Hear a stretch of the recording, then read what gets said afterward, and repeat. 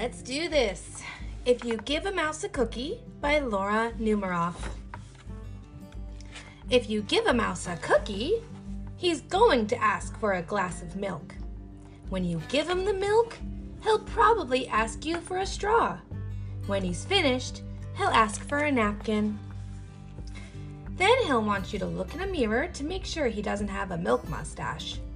When he looks into the mirror, he might notice a hair needs a trim, so he'll probably ask you for a pair of nail scissors.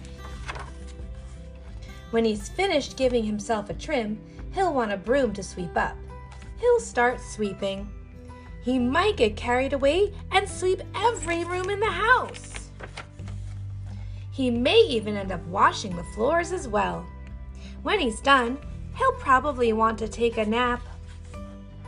You'll have to fix up a little brown box for him with a blanket and a pillow.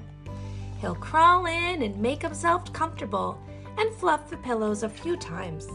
He'll probably ask you to read him a story. So you'll read him one of your books and he'll ask you to see the pictures.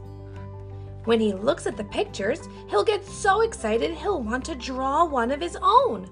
He'll ask for a paper and some crayons. He'll draw a picture. When the picture is finished, he'll want to sign his name with a pen. Then he'll want to hang his picture on your refrigerator, which means he'll need Scotch tape.